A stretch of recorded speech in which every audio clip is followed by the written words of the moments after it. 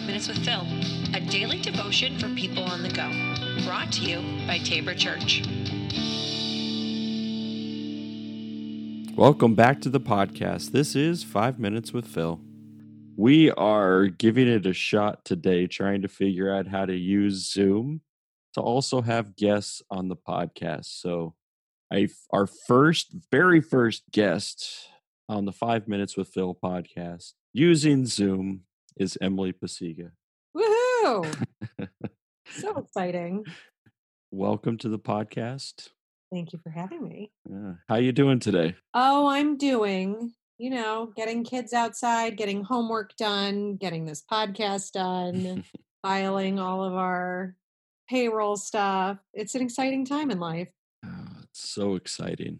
So how are you doing with the social distancing and parenting your kids with having them all day, every day? Well, I think I've struck the fear of God in them with not to get more than 6 feet away from our neighbors. They like take a step back from people when they come towards them. I mean, it's definitely hard, but it's not impossible. And there are many more impossible things to be doing and harder things to be doing than this. I read an article that it was somebody from Saudi Arabia during the bombings and everything. They're like, we weren't social distancing. We had to hide. We had to do this. And I'm like, having to be stuck in your house watching Netflix isn't the worst thing. It isn't. I agree. It's not. There could be a lot worse. Yep. And God's got this. Right. So speaking of God, what's God teaching you right now? Well, I think the number one thing would be that we are not in control. Yeah. No matter how much we are trying to control situations, He's in control. He's teaching me on a personal level, patience and humility.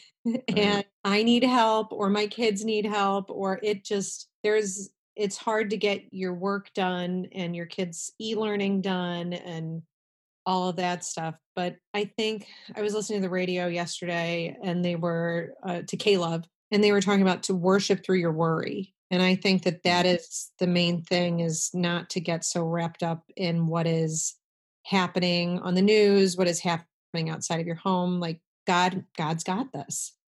Yeah. And you have to lean into that, because the other option is terrifying. Yeah, I'm curious about that worship through your worry. What does that mean? Yeah, I thought it was an interesting play on words, but Yeah.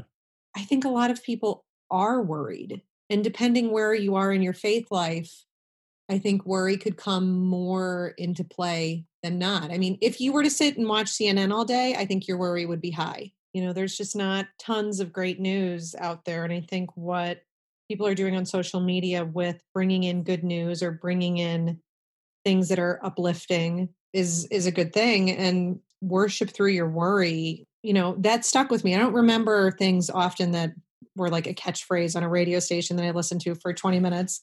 But they kept saying worship through your worry. And that really stuck with me. So, I mean, when I put that together, I'm kind of seeing maybe it's your whole life is a life of worship. And so then if you're saying everybody's worrying right now and we can't really avoid that, then how can we still see that worship flowing in and out of our lives, even in the midst of worry or fear? Yeah, I think I was listening to a webinar the other day that was talking about, it was for Christian schools and churches applying for this payroll protection program. Mm-hmm. And they said the biggest thing you can do with this is give other people grace. And as Christians, we're called to, the frustration is real. This was a very frustrating thing to do and to get through the process, and the banks don't know and all that stuff. But to be able to show other people grace is how I am worshiping through my worry, and give myself grace, because, we're all learning all this new technology, new ways of doing things. And it's hard. It's hard. And that's how I took it with worship through your worry, not necessarily being in worship, but being in a worship filled life. Yeah, that's a good perspective. So how are you giving yourself grace? Oh, it's hard. That's the hardest part for me. That's the reason why I ask. I'm hoping that you can help me out.